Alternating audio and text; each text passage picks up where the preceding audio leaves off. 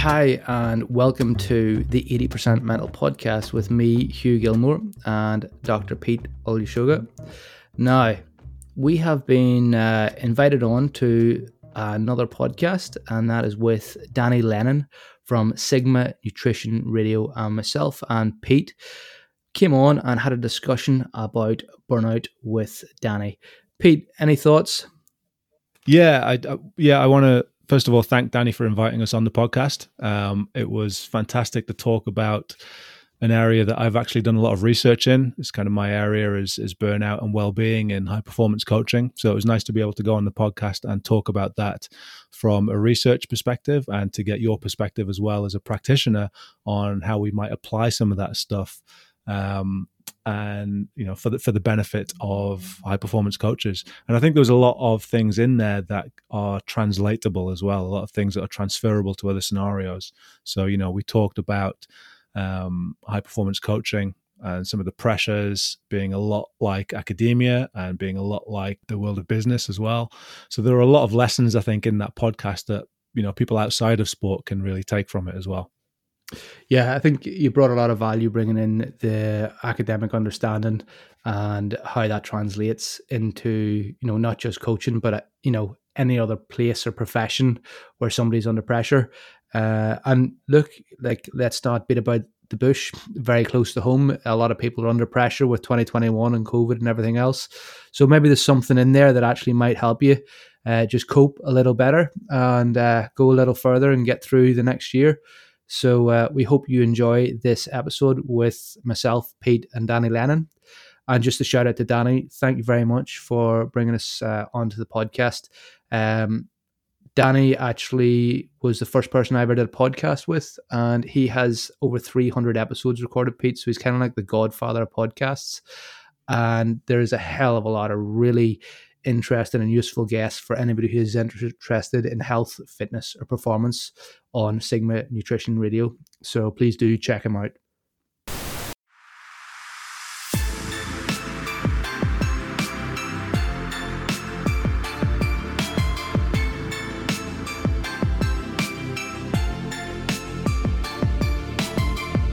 Hello and welcome to Sigma Nutrition Radio. I am your host, Danny Lennon.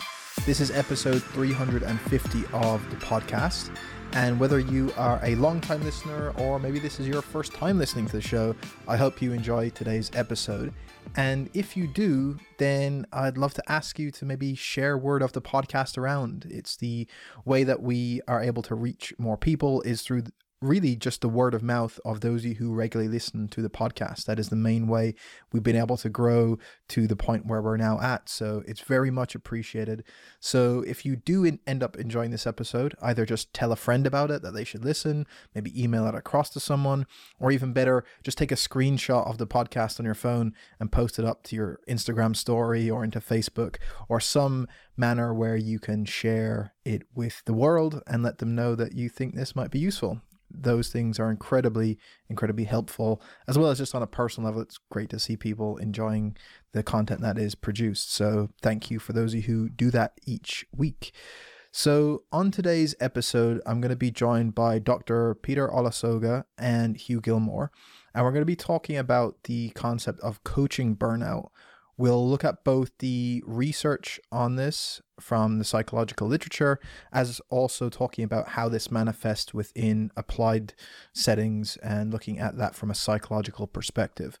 So Dr. Olusoga is a senior lecturer in psychology at Sheffield Hallam University in the UK, and his research has focused on stress, on burnout, and well-being within a sporting environment, particularly focusing in on high performance sport and elite coaching roles. And we're going to see that in plenty of our discussion today. So Peter's also a chartered psychologist with the British Psychological Society. Hugh Gilmore is someone that you may remember from previous episodes on the podcast. I think he's been on at least a couple of times on the show before, and he is an accredited sports psychologist with a huge amount of experience in applied settings, working in elite sport within the UK.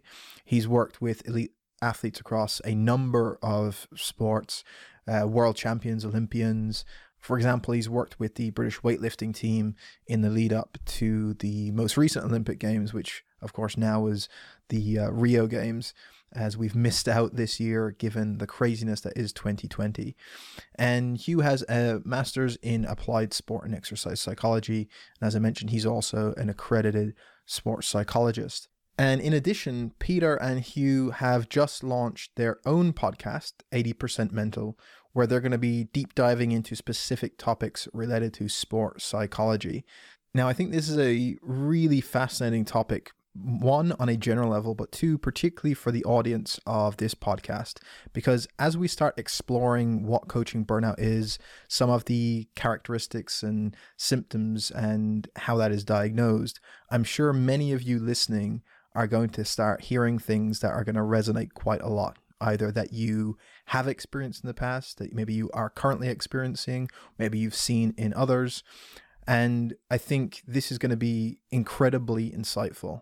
And so if you have any type of coaching role, whether that's in elite sport or otherwise, I think there's going to be so many things here that are going to resonate. So with all that, let's jump into this fascinating discussion with Peter Olusoga and Hugh Gilmore. So I think maybe as a good jumping off point, just to give people that are listening some context, maybe I'll go to you, Pete, first. How would you typically introduce the area of work that you're involved in, some of your research interests, and anything else that might be relevant to today's discussion? Well, I'm a senior lecturer in psychology. My area of research is in stress and burnout and well-being in high-performance sport, but in particular with relevance to high-performance sports coaching. My PhD research was all around stress, anxiety, and coping mechanisms that high-performance coaches use. And then since then, my research has kind of branched out and focuses more on the areas of burnout and well-being. Well, I'm nowhere near as academic as Pete.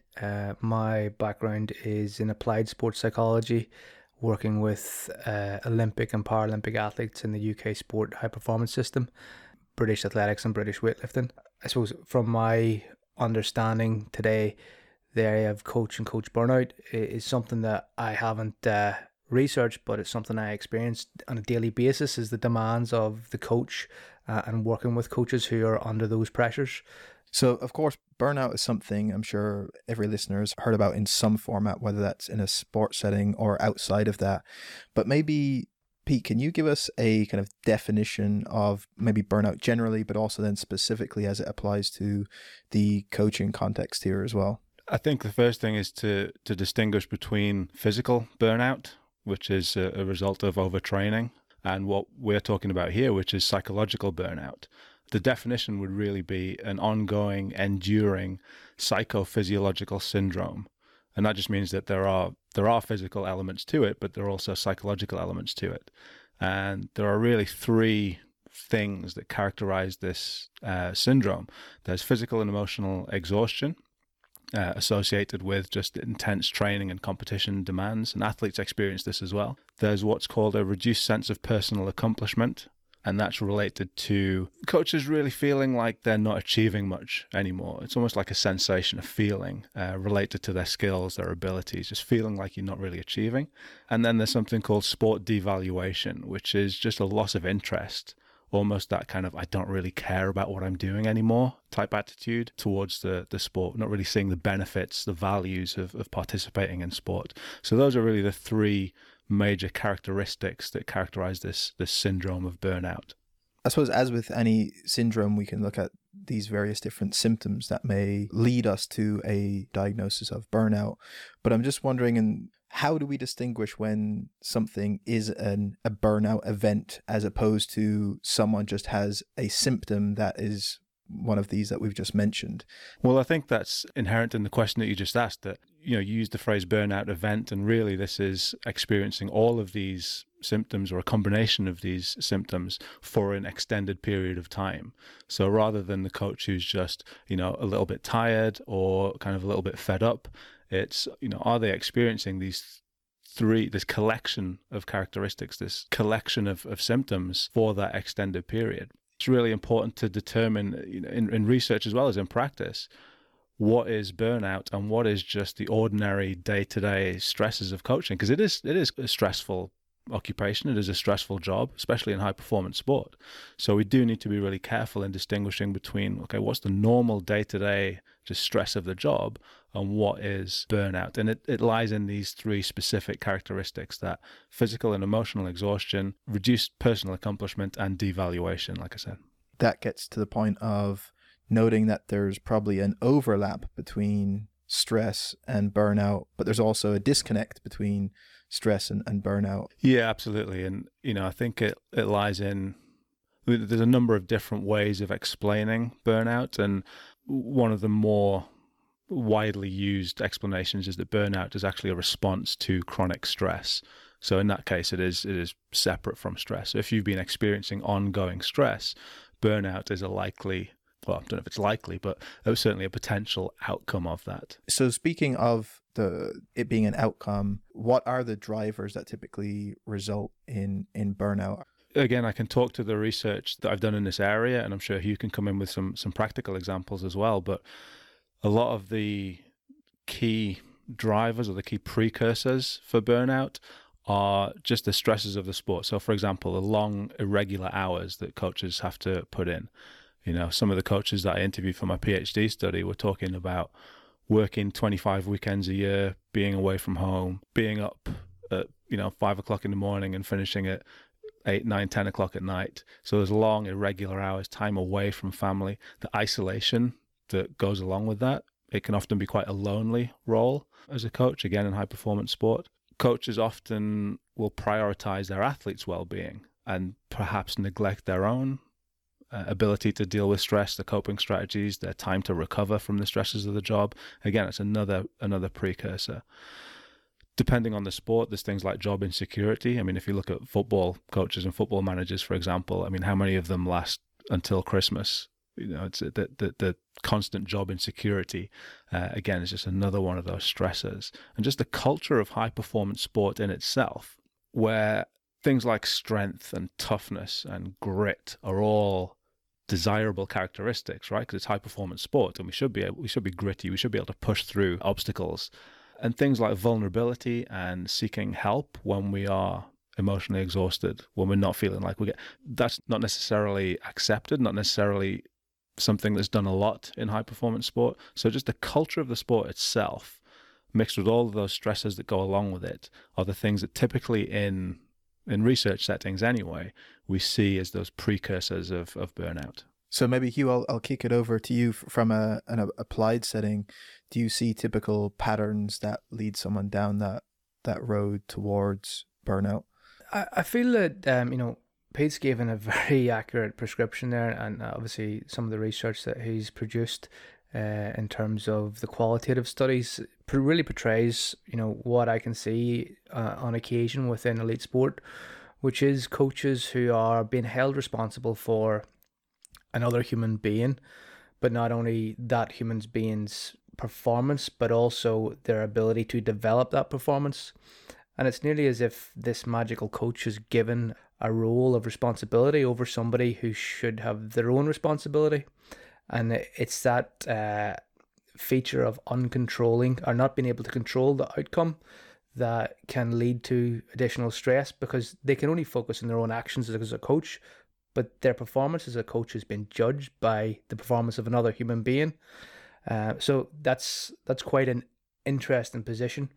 For instance, if you were a nurse, you're getting judged maybe in your ability to heal somebody, or a doctor, your ability to heal somebody, but that person might actually be going off and chain smoking and shooting up heroin or whatever it is the person's doing on top of their condition. So it's a stressful position to be disconnected from the thing you're trying to affect. I think the other thing that what Pete said already is the pressure of the job, the uncertainty around it. Some of the work that Pete's produced mentions the feeling of entrapment.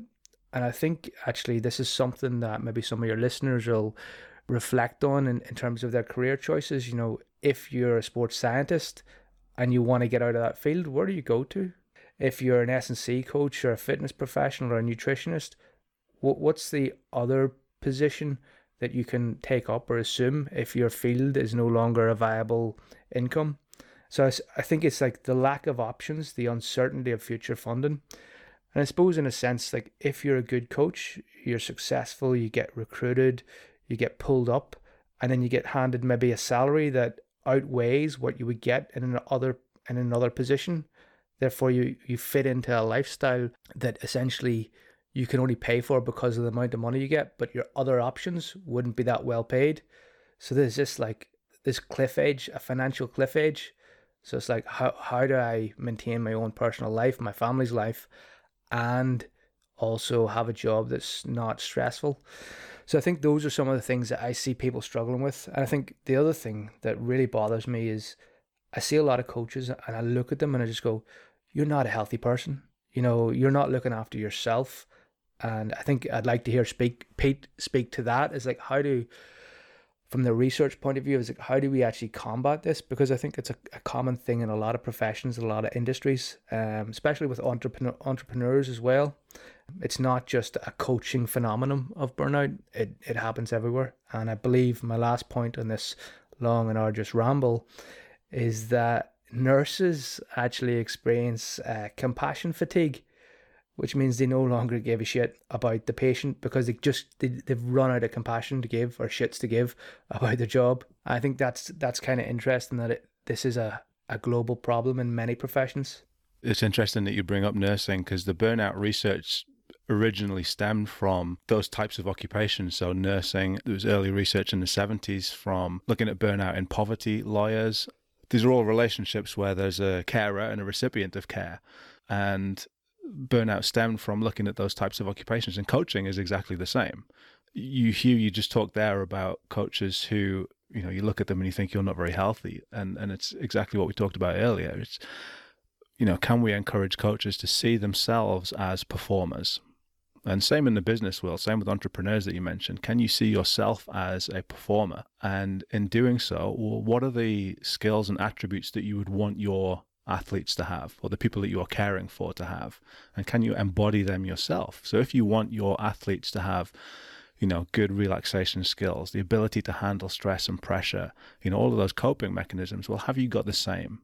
If you want your athletes to be able to relax and take time away from sport because that's important for their mental health, well, are you doing the same as well? Or are you all about the coaching role?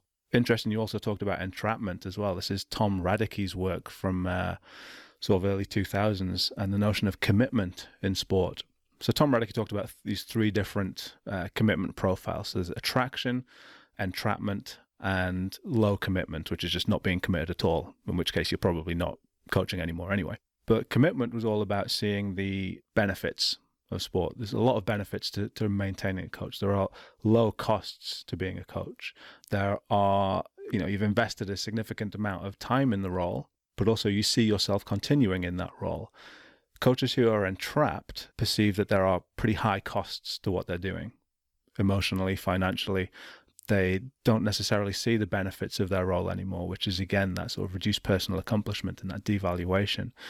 There's a lack of attractive alternatives that Hugh talked about. You know, I've invested so much time in this. What else is it that I can do? And that other people want them to continue in the role. So there's external pressure as well for them to continue what they are doing. So coaches who display that level of entrapment, they're kind of in the role because they feel like they haven't got anything else to do and have invested a lot of time in it. They're the ones that the research says are more susceptible to burnout. On the entrapment aspect, and I think this also relates to the responsibility piece that both of you mentioned, I'm just wondering, when it comes to coaching burnout specifically, is there then a distinction between that and athlete burnout, in the fact that for athletes who burn out, one of the mechanisms that they have to stop their suffering essentially is to quit the sport altogether, or to move away from it, or to stop training, or they go missing for X period of time. Whereas, does the responsibility of a coach and people counting on them lead to this cycle of entrapment? They might want to get away, but they have too many people counting on them that it's not as easy as an option, perhaps, as an athlete. I don't know if that plays out in practice or not. Yeah, I suppose it does in a way. One of the things that's come out of some of the research that I've done is this idea that coaches feel like they need to be all things to all people. We called it like a Superman complex, where they don't want to delegate any responsibility. They feel that pressure to, not only take on the coaching role, but to take on all of the other roles around that. So to think about finances, think about team selection, think about dealing with the press and the media, and just feeling the responsibility and the weight of all of that on their shoulders. So I think it is probably a little bit more difficult. And again, this depends on the sport and the context, obviously. But, it is probably a little bit more difficult for them to step away from some of that than it is, for example, for an athlete to say, look, I'm tired, I'm exhausted, I need to take a few days off here. I think it's probably a lot more difficult for coaches to do that. Again, Hugh, I don't know what your kind of experience of that is. Well, I think elite sport is very interesting, and I've said this before, and it's essentially no matter what you achieve, it always looks better if you could achieve it 3 weeks sooner. And as an athlete, the support system is around you, and it is, being aware of the level of pressure and stress on you, and will at times, we've had to say, you're not allowed to train in scenarios that I've worked in. But I mean, can you imagine UK sport or a governing body turning up to a bunch of coaches and saying, you're not allowed to coach? And it's a different role because that's an employee. And I suppose, if it's a paid coach, which most coaches in a high performance system would be, it's like that's your employee. They're expected to deliver.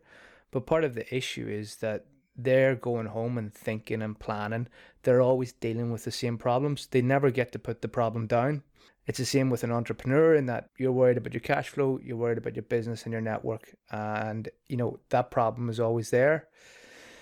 And I kind of think of it like there isn't a set down point for coaches. And I think the only time within a Olympic and Paralympic cycle is like the 2 weeks potentially after the Olympic Games or Paralympic Games is maybe a bit of a downtime. But it very quickly picks back up again to, right, how's our pathway looking? What's the next 4 years look like? I don't think there is people coming in and saying to coaches, you need to step off. In fact, in fairness, that's actually my role as a sport and as an applied sports psych in working with coaches is I'm always asking people like, when are you taking some time off? What are you doing this weekend? What are you doing for recovery? And I had my own experience, funny enough, working as a coach for, believe it or not, the GAA in County Monaghan as a hurling development manager, which for Pete's reference and people who follow basketball, that's like trying to develop basketball at sea is the same type of thing as trying to develop hurling in Monaghan. But I got so burnt out and run down as an employee of the GAA that when I went to the doctors, the doctor looked at me and said, when's the last time you had 2 days off in a row? And I was like, I can't remember, because sport takes place in the hours outside of the 9 to 5. So you have your 9 to 5 job, then you've got your sport outside that, and your life doesn't have any boundaries. And she said she thought that junior doctors were bad, but that's horrendous that I didn't know when I had 2 days off in a row. So I think it's a good checkpoint for any listeners is like, when's the last time you had 2 days off in a row where you didn't do any work? And when's the next time you're going to have 2 days off in a row? Even for people as personal trainers or people just in the fitness industry coaching now, you not only have a situation where I know plenty of coaches who said the point in their life where they were probably the least healthy was when they opened a facility themselves and opened a gym. And because they're working, like Pete said, 5 a.m. to 10 p.m. is pretty usual, probably 6 to 7 days a week. And that's for at least the first year, that's kind of like the norm for the full period of time. And I think now we're in a situation where people, even when they leave the gym, online coaching is normal. Any of the people that either come to a physical gym or online clients can message people, email people. There's always work to be done. There's ways to do all the marketing and branding outside it. So there's even times where you're not technically at work, you are working for a lot of people. And I suspect that it might creep up on people. I'm not sure what you guys think, but that it's not obvious how much people are doing until they are forced to question. Like you said, Hugh, when someone asked you when was the last time you had 2 days off, it's probably only at that point when you actually thought about that. and it kind of snuck up on you in that sense. So I suspect that may be what's going on for a lot of people. Yeah, I think so. It's like you said, it's about being always on. So even if you are taking that 2 days off or that day off, it's about getting away from what it is that you're doing. Because, you know, as an academic, we have the same thing. So I take a day off, but it's not like I'm a bus driver. You know, I leave the bus at 5 o'clock, park it in the garage and go home. Like, I don't have to think about driving a bus the rest of the day. But as an academic, I have to think about, okay, well, I've got a lecture tomorrow that I've got to prep for. I've got a seminar that I need to, you know, so even if you're not doing things, you're always thinking about it, which is, I guess, what you're talking about in terms of both coaches and, you know, people working in the fitness industry. Even if you are having that break, you're still, you know, always on. Some of the coaches in the studies that we've done have talked about this idea of burnout spilling over into their home environment. And that's when they kind of notice that their relationships at home are affected. Their work-life balance is all off. You know, when they're at home, they're always on, they're working, they're thinking about this, and they don't have time. And they notice that they're not spending as much time with their kids, or they're, you know, a little bit snappy at home, and it's affecting those relationships. So yeah, absolutely. It's checking in and noticing some of that stuff, I think, that's really important in recognizing when perhaps we've gone from the normal stresses of the job to experiencing, you know, more burnout-like symptoms. You know, Pete, it just struck me there about what you said. I'm curious, is there any research on the effect of social media interaction and burnout? Because I find social media, as somebody who's maybe trying to promote something, you're smiling, Pete. I'm just thinking about my social media activity in the last 24 hours here. I'm wondering if this is a loaded question. Mate, the gun's always loaded, but I'm not pointing at you, Pete. But the point I'll make is that, you know, I'm curious, Pete, in terms of social media. It's like these constant interactions of ping, and I have it in my head that I need to reply because somebody asked me in a question on social media, and I know I need to give a quality answer because I've got my reputation at stake. But until that's done, I can't put that out of my head, and then I'm on my phone and I get another social media insight or tag or something that I need to reply to and put forward this persona of, you know, I am the psychologist who knows things. I can answer your questions. You know, is there anything on burnout and social media interaction? Because I think that might be something that's also even more so not allowing us to get away from, you know, our tasks that we have to do in work or other issues. My honest answer is I'm not sure. I don't know if there's any specific research on the role of social media in burnout. What I do think is that it speaks to that always on mentality where, like you say, you feel obliged to reply to certain things or to be engaged with the media. The other thing is that, you know, if you think about the role of social media, you know, we talk about coaching and high performance sport. Before a game is even finished, before a match is even finished, if you're coaching, you know, you've got thousands, millions of people tweeting about how terrible your performance was, and you've not even finished yet. And that's something that's new. That's something that's fairly recent in terms of the way that social media has developed. You know, you're criticized around. There's video clips of your performance. There's video clips of your media interviews after competition, and they're all, you know, halfway around the world before you've even finished speaking. That's new, and that's an added stress and an added pressure that these coaches in high performance sport have to deal with. And I guess it's the same as what you're talking about. It's maintaining that persona in a way that you want, in a carefully curated persona, I guess, and kind of having to maintain that all the time. It's just an added stress and an added pressure. I don't know if there's any specific research on that and in terms of its relation to burnout, but it's certainly something that we've seen in the research that coaches have talked about, that, again, always on, always having to reply to these things, to present that carefully cultivated image. I also wonder, with social media, does that also have an impact via comparison, which is probably one of the most toxic aspects of social media generally, never mind in this context, but it tying back into coaches looking at other coaches and this idea of, oh, look, they're working so hard, they're super focused, they're obsessed with all what they're doing, they seem to be putting out content or doing work all the time, and this whole kind of hustle mentality, and whether that breeds back into the cycle you mentioned earlier, Pete, of like this mental toughness. I can't show that I have a weakness here, or I can just push through it. Yeah, because we're all liars on the internet, aren't we? I mean, you know, Well, I mean, we are. Our Facebook profiles, our Twitter profiles, they're not really us. They're carefully curated. They present exactly what we want people to see about us. And that comparison that you mentioned there, Danny, is really important. You're looking at what other people are doing. Again, because of the world of social media, you can see and you can digest what other people are doing. It's in the palm of your hand, 24 hours a day. You can constantly see what other people are doing, and that looking over your shoulder, seeing what other coaches are doing, seeing what other people are doing, and constantly feeling that pressure to have to keep up. And especially in the world of high performance sport and sports coaching, one of the things that coaches have talked about a lot is perhaps, I guess you could describe it as mistrust in that environment. That, we talked about job insecurity earlier on, but there's always somebody else who's looking to take your job. If you're a head coach, there's always like 10 other people who want that job.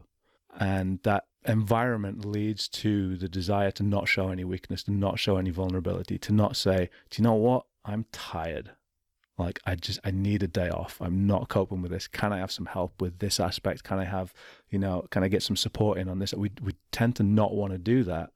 And you're right. I think that presentation of ourselves on social media, the comparison to other people, certainly it has to have an impact on that. It kind of reminds me of something we've talked about in relation to athletes before, Hugh, and when an athlete gets too tied to their identity, how that can become this double-edged sword of, it's very motivating in the moment, but they're more susceptible to negatives like an injury or performance going badly if their whole identity is tied up in just sporting performance. And I'm wondering, do you see the same thing then with coaches, that they create this identity about themselves and therefore that becomes maladaptive at some point? I think actually that's mentioned in some of your research, Pete, if I remember rightly, unidimensional and monodimensional identity. And I think the time that you invest as a coach into things means it's very difficult to have another identity. And also when you go home to your partner, you're using your partner as somebody to help debug and relax from your job. So actually you talk about your work a little bit. So again, even that relationship becomes dealing with your work problems sometimes. So I see this as coaches who are very much invested in what they do. But I see this also with practitioners in psychology and S&C people. They're very invested in what they do and they never get to do anything else. Pete, what are your thoughts on the role of identity from a research perspective? How would you seek to build a better identity potentially within a coach to mediate against burnout? Yeah, I think the role of identity is important. Like you say, again, there are alternative perspectives on burnout where actually having that singular identity as a coach is particularly important. I guess in terms of doing something about that, I'm very aware that as psychologists, we often talk about what coaches should do. I study coaches in elite sport, but I am not a coach in elite sport. I've got experience of coaching, but not at that level.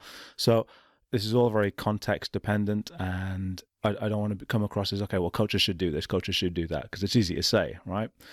But it's about connecting with, what do you value in life? What other aspects of your life are important to you? Is it about being a good parent, for example? Is that something that's really important? And if so, well, can we work on that aspect and separate that from the coaching role?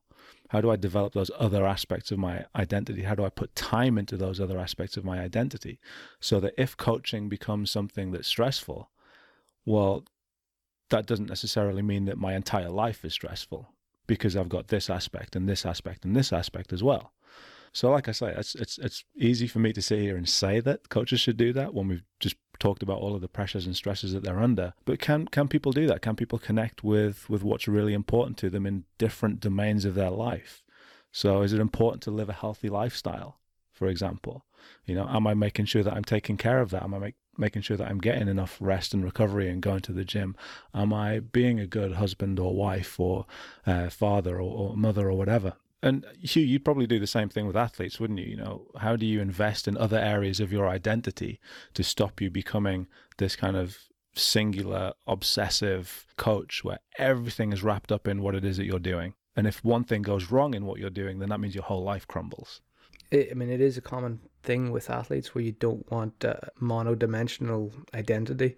You want to have multiple identities. So I suppose what I say to athletes who are very monodimensional, I say to them, you're like a banjo. You're hollow on the inside, and then I laugh and see do they get the joke or not. But actually, what I do is I say you're like a banjo with 6 strings, and if one of those strings is really good, brilliant, that's maybe your sport. But if all the other strings are not working or broken, then you're not a good banjo, and you're not going to play a good tune. And it's kind of like in life, you need to have a number of other strings to your banjo, because nobody wants a broken banjo string where it's not going to, you're not going to play a good tune on that. But the thing about that is, if you now, and I'm sure we've talked about social media as a listener, if you now take out your Instagram, please continue listening to the podcast.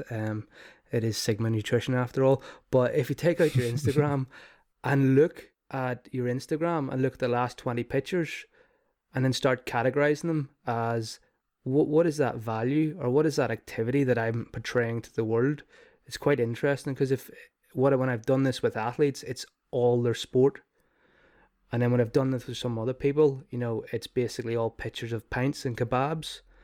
And it's like, what is important in your life? This is it. Pints and kebabs are all your sport. And what variety, if this was actually a true reflection of you, what things would be in your top 20 pictures on Instagram? So I think it's a good way of like working with somebody to help them realize that they need a bit more variety within their life, and that, that last 20 images on Instagram is a really good way of doing that for people who are active on Instagram. Earlier, Pete, we talked about some of those potential factors that could lead to a coach becoming burned out. And obviously, many coaches face some of these same external things, but presumably their susceptibility varies among individuals. Why is it, or what type of differences do we see in some people who could be put under similar levels of stress, let's say from their job as a coach, but may not succumb to the same degree of burnout, or at least experience it with the same degree of intensity? When I talk about stress, I always like to use the analogy of a seesaw. So if you imagine on one side of the seesaw are all of the demands that you experience. So that's all the things we talked about before, the long hours, the pressures, the stresses, the cultural high performance sport. And on the other side of this seesaw are your coping resources, your ability to cope with those demands. So that might be things like your own psychological skills, your own ability to relax, friends and family, social support, all of those types of things.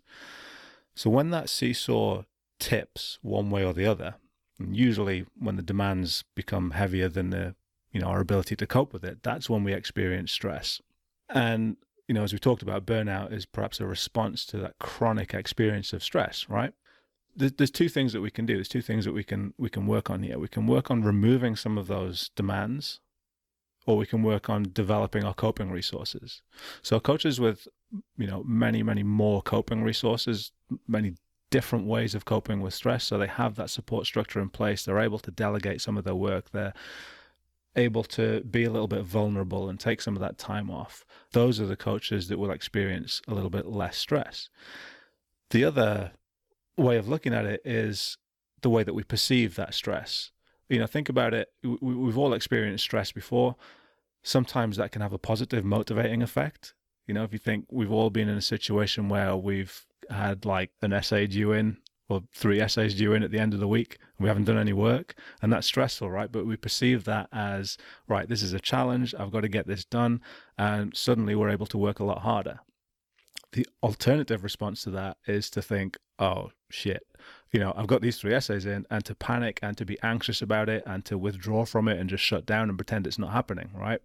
So the way that we perceive that stress that we experience is, again, a defining factor in how we might respond to it. Do we respond with anxiety and it just gets worse and then we experience that burnout, or do we see it as a challenge and it motivates us?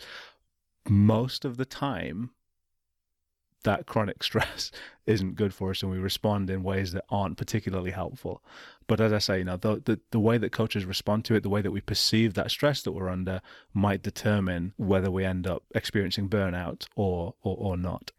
If we focus in on some of those coping strategies. I think it's worth exploring coping strategies that are actually beneficial versus what people might presume is a coping strategy, but may be detrimental or maladaptive in some format. And actually, I want to take one of the lines that I made a note of from one of your papers, Pete, because it particularly stuck out to me and I think it will resonate with people. You said that coaches might choose to suppress emotional difficulties in order to maintain a mask of mental toughness and stoicism. So again, two things that people may seem as something that's beneficial becomes problematic. So how do you make that distinction of a coping strategy that is beneficial versus someone having a behavior that could become problematic? We know from the research literature that certain types of coping strategies are perhaps more effective than others. So there's what's called problem-focused coping, which is actually trying to deal with the stressor itself. So if there's something that's causing us stress, okay, can we actually tackle that and handle that and perhaps remove that stressor? So again, it's taking stressors from one side of that seesaw that we talked about earlier, trying to maintain that balance. Other types of coping strategies are emotion-focused coping strategies. So if we're anxious, we try and deal with the anxiety. If we're sad, we try and deal with the sadness. If we're upset, we try and deal with the upset. That might be beneficial in the short term, but actually, the problem is still there. And then there's avoidance coping, which, funnily enough, actually comes up quite a lot in the literature. Pretending that the stressor isn't there, which is, I guess, what we're talking about, that putting a mask on it and just pretending that everything's okay and trying to power through, trying to show that mental toughness when we know that everything's not all right. From a practical perspective, we can see why those things might not necessarily be useful, but from a research perspective as well, we know that emotion-focused coping and that avoidance coping actually leads to less positive outcomes. So it leads to more anxiety, it leads to burnout, or at least to an increased risk of burnout, let's say. So we can look at it like that. There's problem-focused coping strategies dealing with the problem, emotion-focused coping strategies dealing with the actual resulting emotions, and then avoidance is just pretending it isn't there. And if we kind of think about, okay, well, how can we address the actual problem? That's probably going to be the most beneficial way of dealing with some of that stress. I don't know, again, Hugh, from a kind of practical perspective, what would you say to that? Well, Pete, I think the way that you've categorized those, or the researchers categorized those as problem-focused or avoidance and things like that, is really important. From an applied perspective, I can think of this as long-term versus short-term interventions. And going for a pint might be a short-term solution to stress, but in the long term, repeated going for a pint to deal with your stress is not a good solution and is going to cause further spirals potentially. And again, it depends on how you go for a pint. Are you going for a pint to discuss and chat with your friends in a relaxed manner, or are you going for a pint to sit in the corner by yourself? Very different ways of dealing with something. Is the intervention that you take a short-term thing to get you over this little bit of stress or little tight spot that you're in? Or is this a long-term beneficial support for stress? And I think the other thing that is really interesting is you talk about stoicism and mental toughness.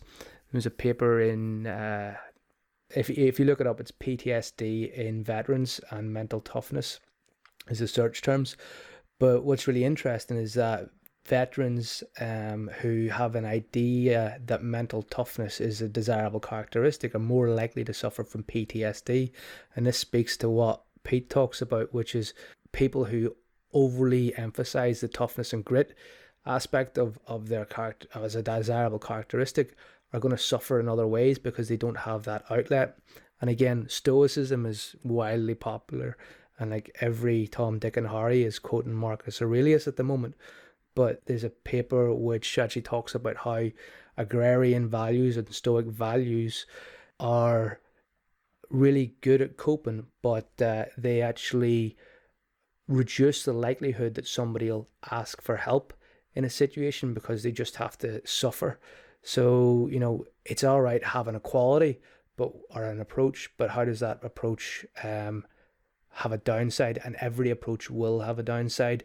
So it's been smart enough as an applied person to think about what's the downside of my coping mechanism and what's the upside of it, and is this a long-term or short-term coping mechanism? I think there's a bit of an interaction effect going on there as well. And we talked earlier about the idea of coaches having different commitment profiles. So either being entrapped or feeling like they're trapped in the role, and coaches being highly committed to the role.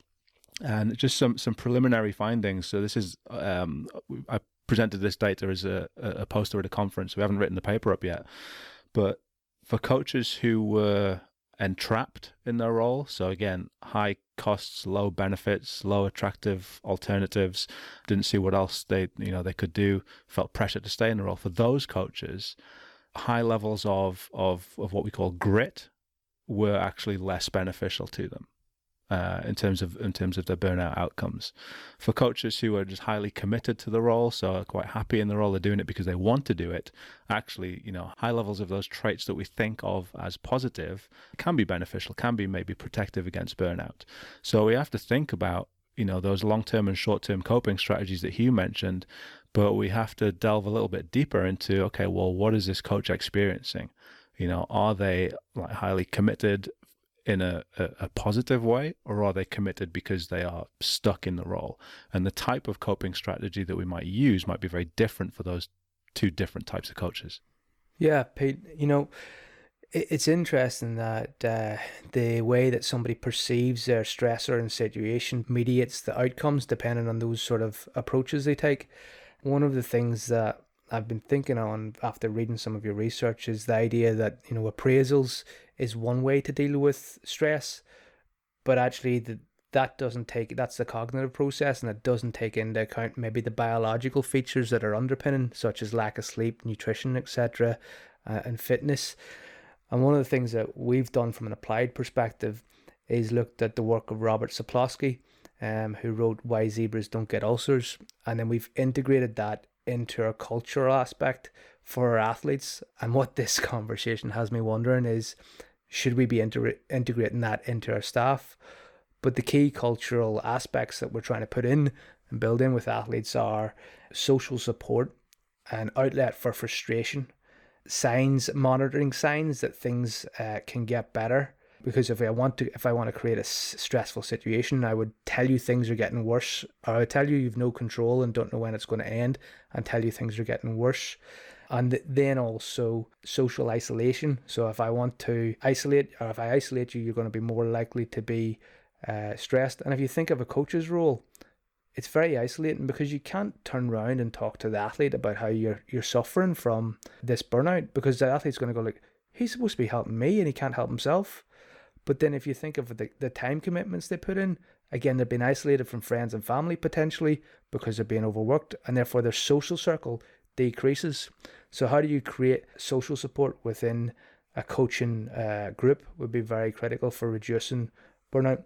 But there's other points in there with Sapolsky's work about how do you reduce stress, and I think they're critical from a biological perspective of dealing with burnout, and not just the cognitive aspect of that coach's values and how they perceive and cope with a situation.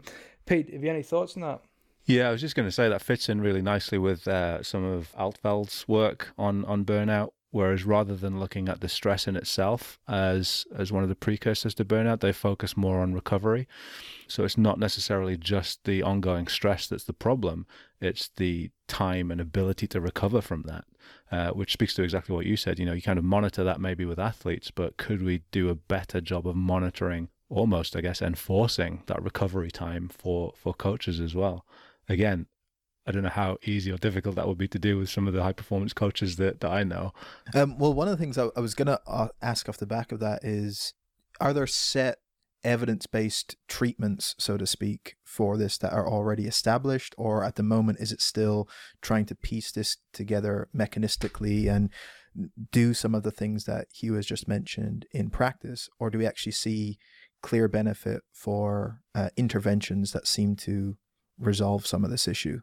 There's a lot of research into coach burnout. It's a big area of research, and coaching stress has been an area of research for a lot of years now. What is missing, perhaps, is the intervention research. How do we deal with this? How do we make it better?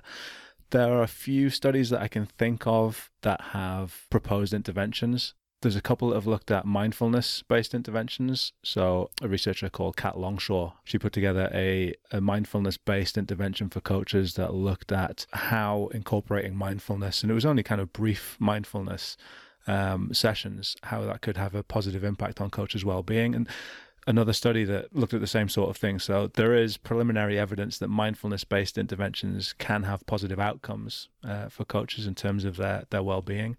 Other than that, I think you're right. I think it's a case of kind of piecing some of those things together. What do we already know from the psych literature about coping with stress and managing burnout and recovery, and how can we incorporate that into working with our coaches? But I think there's probably multiple levels at which we can intervene.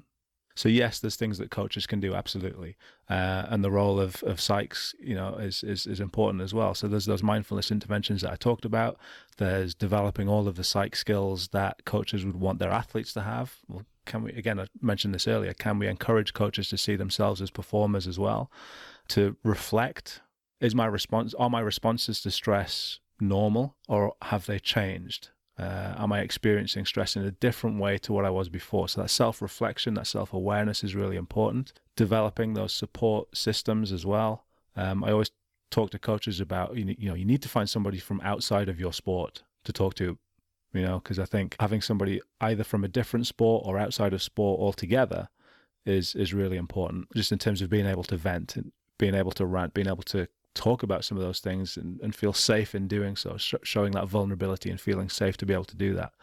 As much as coach-based interventions and things that coaches can do are important, we talked about the culture of high-performance sport earlier, and I guess the way they always describe this is, if I'm getting shot at, right, if there's a sniper on the other side of the park or whatever, and I'm getting shot at, yes, being mindful and being able to relax might help me be able to make better decisions in the moment, but I want the guy to stop shooting at me, right? That's what's going to really help.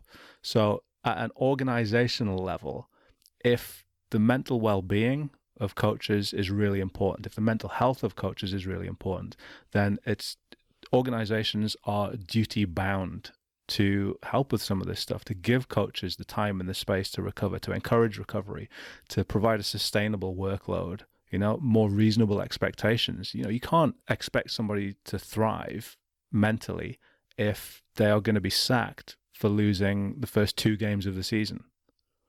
So organizations are kind of duty bound to do this, to look after the mental well-being of their coaches. And I think that there's more that we could do to make that happen and to kind of push that agenda. Just as you bring up some of the culture around certain organizations, it also ties into both when earlier you guys mentioned isolation, but also that if someone's entrapped within a role where maybe they can't see how to progress from that, or they feel they're getting underpaid relative to their work, or maybe there's some unfair conditions, all these things that could have a negative impact. I'm wondering, when we think of the culture of organizations, do we see differences therefore between certain groups of people? So as two of the most clear examples, if we take women working in coaching roles within elite sport, they're probably, at least depending on the sport and depending on the organization, of course, may be represented much less. So they're going into a workplace where they're more outnumbered by their male colleagues, or maybe there's just been a culture within that organization that doesn't have the same bias in each direction. Or similarly, we have clear issues that thankfully now have been more brought up in the recent past around coaching roles, for example, in the English Premier League or the Football League, around how little black coaches get even interviews, never mind roles. We see the same thing in the NFL, where we have 70% of the players being black and like 3 head coaches, I think, something like that. Does that even add further to these stresses related to work? Does it even lead to more of this feeling of entrapment? And does that tie back into the culture that maybe some of these organizations have to look at? Yes, I think is the answer to that question. In terms of the research, I know we wrote a paper recently on women's high performance coaching and some of the stresses that women experience in that environment that are perhaps unique to that. And you kind of spoke to some of them earlier. There's that culture of high performance sport that is very male dominated. it's a very masculine culture. And a lot of the characteristics that are needed to survive in that environment are seen as typically male characteristics. So there are a lot of barriers to women in high performance sport. In terms of the research on Black and kind of minority coaches, again, I'm not sure whether anybody specifically looked at those barriers and their experiences of those coaches, but absolutely there is evidence to say that, as you say, they are vastly underrepresented in coaching roles, at board level roles, support staff roles as well. So there are a number of barriers to minorities, to women accessing those types of roles. And that can only add to the stresses and pressures once you get into those roles as well. Because the microscope is on you far more, I think, if you are a person of color or if you're a woman in high performance sport. I think to add to that, Pete, is that you talked about the idea of the sniper and the mindfulness not being effective, but someone's ability to speak up in an environment is going to be influenced by how safe they feel and supported that they can speak up without any undue consequences. And I think it's an issue within sport, but I think it's also compounded by people who maybe don't feel as if they are supported because they can be unfairly caricatured, if that's a word, or misrepresented because of their sex, race, nationality, skin color, whatever feature. Just to round out this topic of coaching burnout, maybe as a quick couple of minute overview, and I'll go to each of you maybe separately, what is one or two of the kind of key things that you would want listeners to come away from this conversation understanding about coaching burnout? And maybe I'll start with you, Pete, and then I'll come to you afterwards, Hugh. Okay, so for me, I think it's about recognizing what burnout is and when we're experiencing it. We talked early on about it being more than just a regular stress that we experience. It's that ongoing syndrome of just not really caring about what we're doing anymore, feeling that emotional exhaustion and kind of disengaging from what we're doing. And I think for your listeners, I think that self-awareness and reflection is probably the most important thing that they can do, because we get so caught up in our daily lives and in what we're doing in our work that we don't stop to recognize when our responses to stress are abnormal, right? Because we all experience stress, we all deal with it in various ways, but it's having the self-awareness and being able to reflect enough to notice that, okay, well, actually, I'm responding to this in a way that's different to normal. I'm taking this out. I'm taking this home with me. I'm more irritable than I normally am when the same stresses are occurring. So having that self-reflection, that ability to reflect, that self-awareness, being able to recognize when it's just a little bit different to the ordinary stress, I think that's probably the most important skill that we can develop. Brilliant. Hugh, I'll turn it over to you. I suppose what I would take from this is probably the biopsychosocial model of trying to deal with this, in that psychologically I can modify my thoughts, I can pursue my values and evaluate my life in terms of how I'm living up to my values within my family, within my job, within my friendship groups and my hobbies, or whatever it is I want to achieve. So cognitively align there. But then from the biological approach, your sleep, your nutrition are vital within that. And then your health, your physical activity as a reduction in stresses are going to be vital as well. So do you have that biological sort of cape on? Because if you're getting your sleep, your nutrition and your physical exercise, that's going to help you moderate any effects of stress. And then lastly, the biopsychosocial model is the social aspect of it. Don't underestimate the power that connections to other humans are. Indeed, humans are the only things that we really connect with in the world that let us know that we exist because of how they interact with us. And it's that connection and interaction that I think allows us to reduce our stress. So that would be my takeaway from this. You both have a new podcast, and I'm sure many people who have just listened to this conversation will be very interested to hear about that. So maybe can you just describe what the podcast is and what you're trying to achieve with the podcast? What's the goal of it? And then maybe some more information for people who might find that useful to listen into. I just want to say that Pete won't agree with this, but it is the goal. We do have it written down, but the goal is that one day we will get to interview Eric Cantona. And that is the sole aim for this entire podcast, regardless of whatever garbage he's about to say. Pete, what are your views on why we're doing this podcast? Well, I mean, that's the dream, right? That's the ultimate goal, is to have Eric Cantona on our podcast. No, seriously though, a podcast called 80% Mental, and it's about trying to demystify, I guess, sports psychology, and we talk about all of the mental aspects of sport performance. I think what we do slightly differently to a lot of the podcasts that are out there is that we start each episode by asking a particular question about sports psychology. We have a theme for each episode. We ask a question and we get experts in to try and answer that question. So questions like, what's the deal with mindfulness? So we had Dr. Joe Mannion come in and talk all about mindfulness. He's a kind of world-renowned expert on the subject. What is anxiety and how do I deal with that? And we had a couple of sports psychs come in to explain that and look at the research. But we also have a little bit of fun with it as well, and we try and do things in some slightly different ways. And Hugh and I have had a lot of fun recording the first series, and I hope that comes across to our listeners as well. The first series is all about the kind of nuts and bolts of sports psychology, and then later series are going to kind of get under the bonnet a little bit and explore things in a little bit more depth and detail. For anyone that wants to connect with you guys on social media or in any other format, is there anywhere you'd like to direct their attention to go on the internet? So for me, it's probably Twitter is the best, and my Twitter handle is @Pete Olusoga, and I'll spell it OLUSOGA.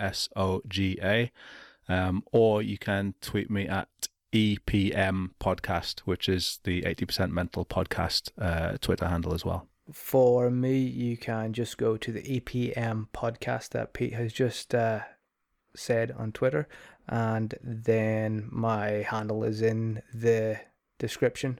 And so with that, guys, let me say thank you for taking the time out to come and talk to me today, and for both your time but also the great conversation. And I look forward to listening to many of your podcasts in the future. No, it's been a pleasure. Thanks for having me.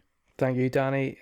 Keep up the good work as always. We are a little bit inspired by your podcast and the level of success that you've had, and also your interview skills. That's something we're hoping to emulate a bit. That was our conversation. I really, really hope you enjoyed this episode as much as I had having this conversation and learning from both Pete and Hugh.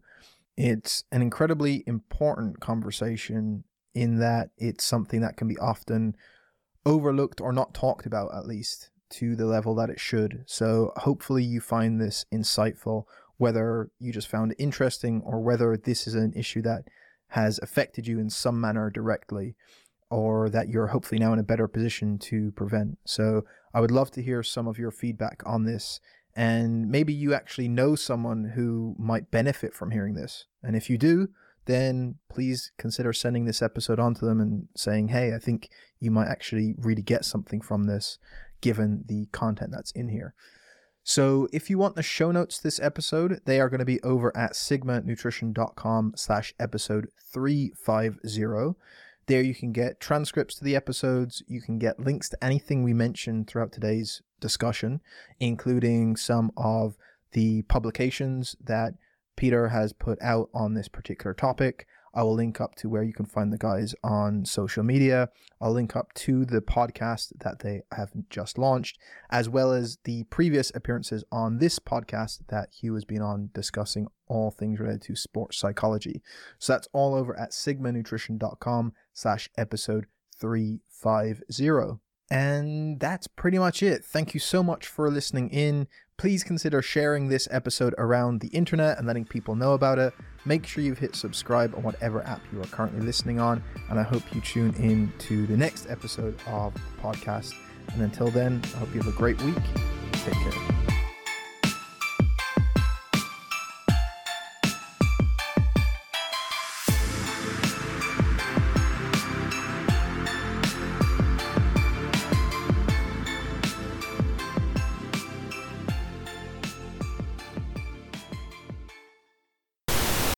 So we hope that you enjoyed myself and Pete discussing coaching burnout with Danny Lennon of Sigma Nutrition Radio. If you want to check Danny out further, please do go to sigmanutrition.com. Check out his podcast, his Sigma statements, the articles and services offered by Danny. But let's be honest, Danny's podcast is legendary. Well over 300 episodes. I think he's maybe close to 400 episodes, interviewing a range of experts of people across all topics: nutrition, performance, and health. So we strongly endorse Danny Lennon and the work he does within providing information into people's lovely ears. But don't forget to come back and listen to us as well.